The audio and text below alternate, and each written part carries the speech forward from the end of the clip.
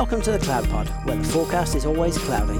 We talk weekly about all things AWS, GCP, and Azure. We are your hosts, Justin, Jonathan, Ryan, and Peter. This is episode 77B, called we took a break over the 4th of July week, and we have to catch up here, and so we're doing a bonus episode for you on the Google Prediction Show. And we still have Matt here, which you don't know that because you haven't heard 78, where Matt actually plays with us.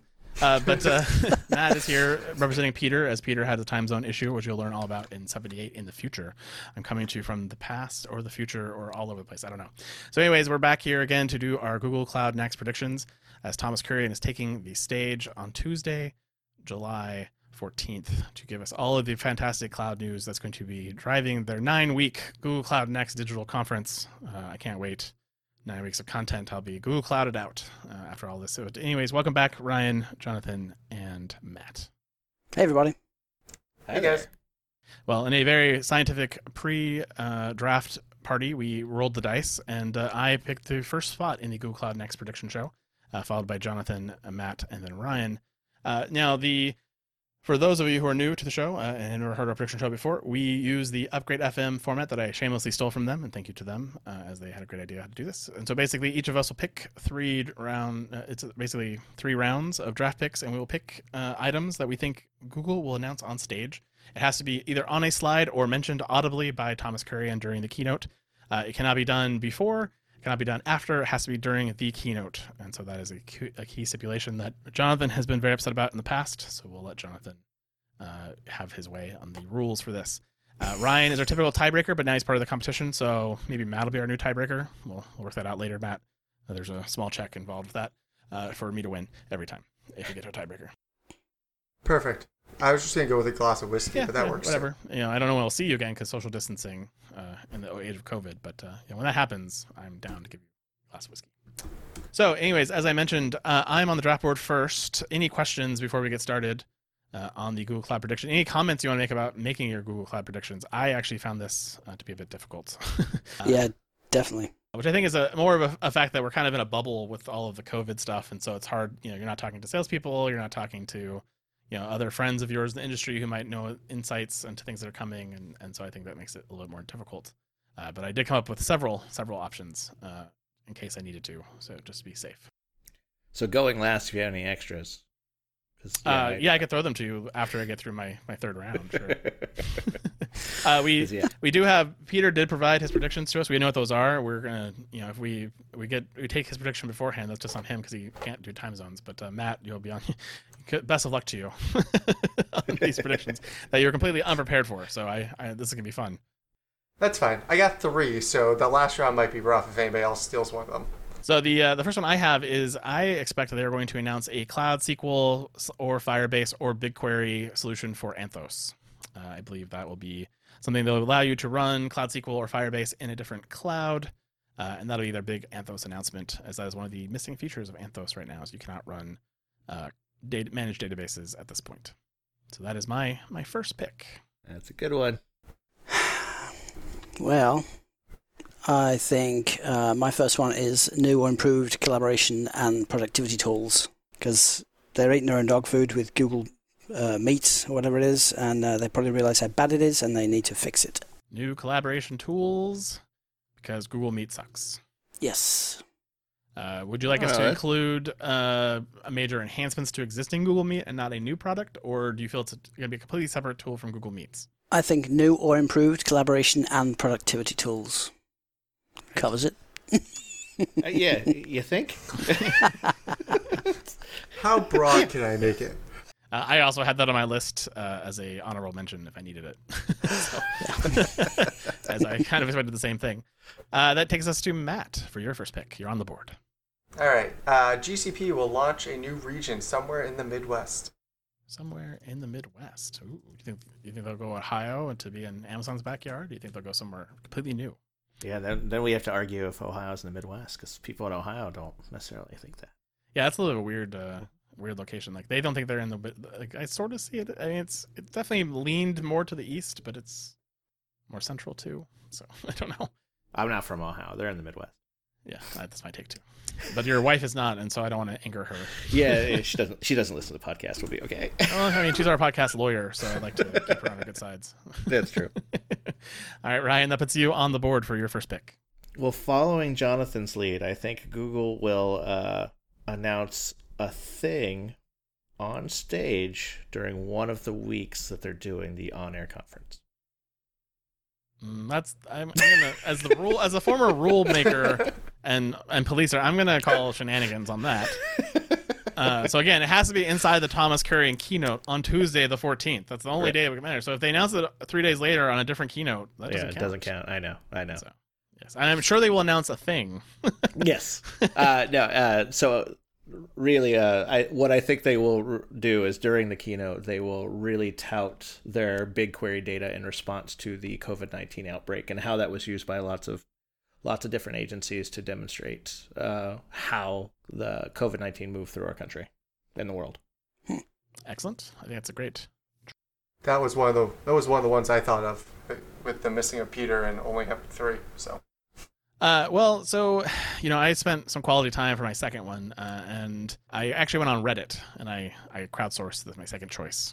So I went and asked in the Google Cloud Reddit what people were hopefully looking forward to, and user Casper_man gave me more granularity in Stackdriver reporting analytics around status reports, which he thinks is coming because of the new unified Stackdriver interface with Google Cloud, and that he says Azure and AWS have similar capabilities. And since I did go ask and I said I credit him, I'll take that one as my second. Nice. These are tricks that you guys can use next time. I did not ask anyone, but I definitely did research. I almost got there. Just needed more time. Hang on while I just pull up Justin's post in Reddit and I'll find the second answer. Well, I didn't put it up early enough that I got enough responses, so that's how it works. Someone jokingly said I was actually on Google, Reddit, which is kind of their new thing that Google's been gotten really popular for, is increasing prices for SLAs. But I didn't go for that one. So I was going to make that joke too. That was my second joke. There we go. I see it. I don't know if anyone else has commented since I looked at it earlier, so there might be something new there I don't know about. So no, Jonathan. No, there's not. So my prediction is that there will be a token price cut for Anthos, by which I mean not substantial enough to be wow, but after the backlash of starting to charge for the control plane for the container infrastructure. So if they cut it by 50%, you don't get that point? Well, I don't know. A substantial cut, I would say. That's what I'm saying. He's saying it's token. I think it's a token cut.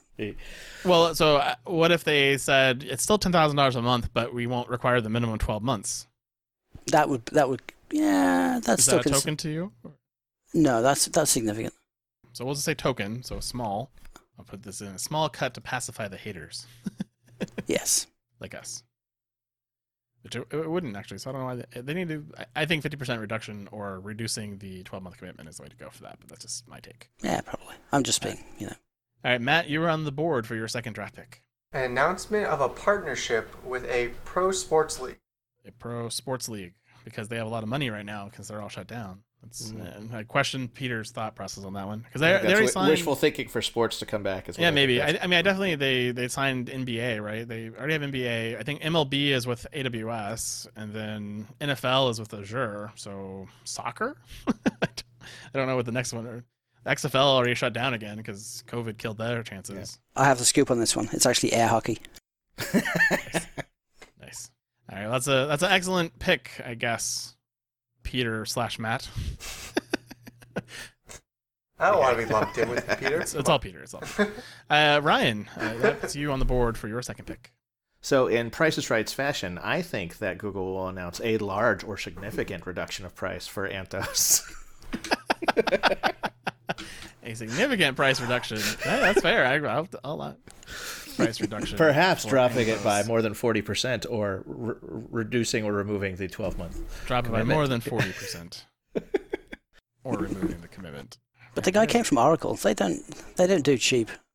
They're partnering with a huge bank. It's not because they don't like money. Yeah, I really wish I knew Anthos adoption numbers to really feel solid about that prediction, because I really think that that if there's any adoption, they're not dropping that price. All right, for my third pick and final pick, I'm going. Again, I spent quality time with the Google product sheet, and one of the things that Google's been doing a lot of is security.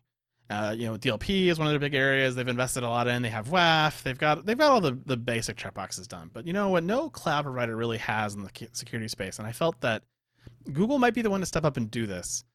And it kind of got tipped off based on a blog post they posted around DLP. You're going to steal my prediction. I can hear it now. I'm going to go that Google is going to release a Google Cloud endpoint security tool of some sort, either Antivirus, Endpoint DLP,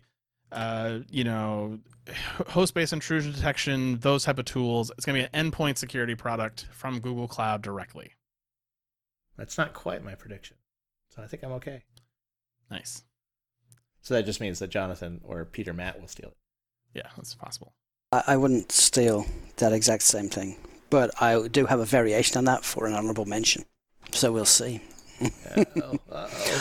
I think my final pick is that Thomas Kurian will talk about the importance of sort of community governance over some of these tools, and they will be moving Knative to a foundation.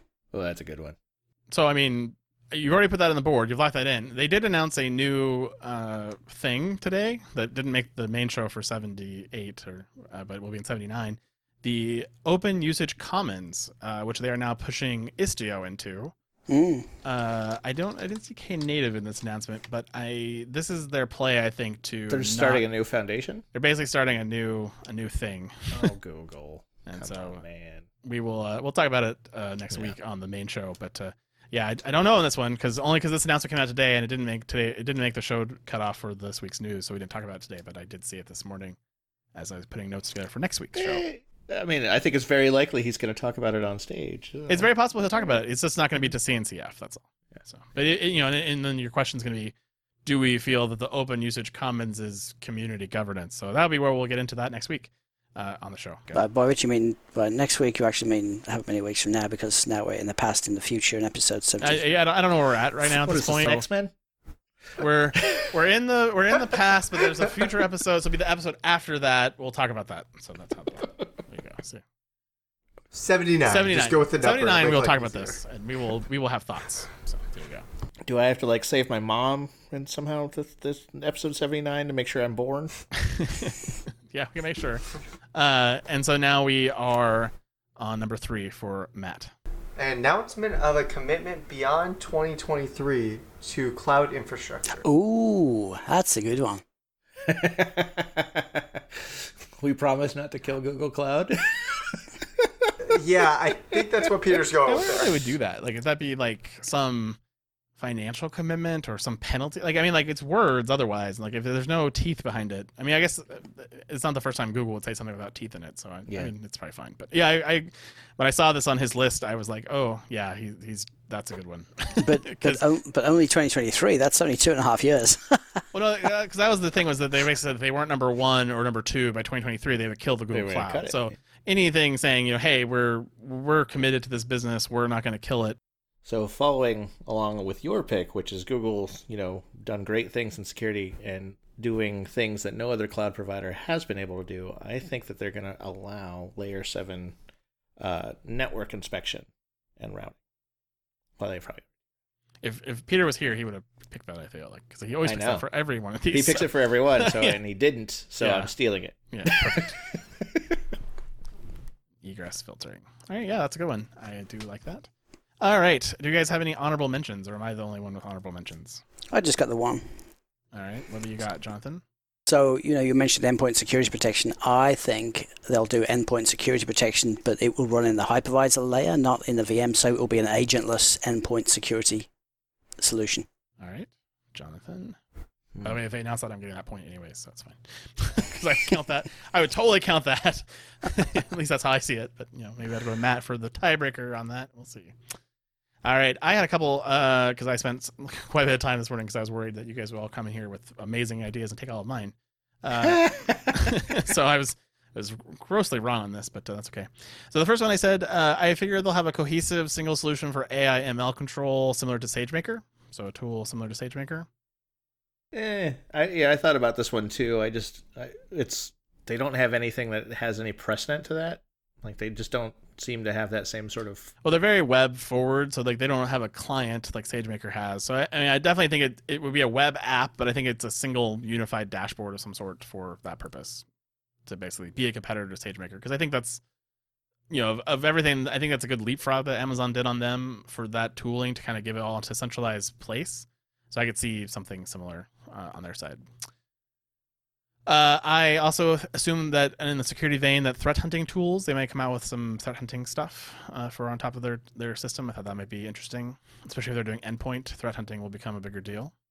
I also had AI, anomaly, and predictive capabilities to cloud monitoring in a big way. Now that they've named Stackdriver Cloud Monitoring, I felt like this is the time to really bring their machine learning AI chops to it. That's kind of my thought. Do they not have that already? They have some, but not at the level that would cross my bar for this. Okay. Like they don't have anomaly detection, or they have some anomaly detection, but it's not widespread. It's not across everything. It's not a core principle of cloud monitoring yet, and so that's where I think it kind of becomes it's capable of everything. I mean, it's in certain stuff like EC2 and a couple other things. Again, on the endpoint side, they don't really have a chef or puppet or anything for configuration management, so I thought maybe that'd be something they would come out with. That's a good one.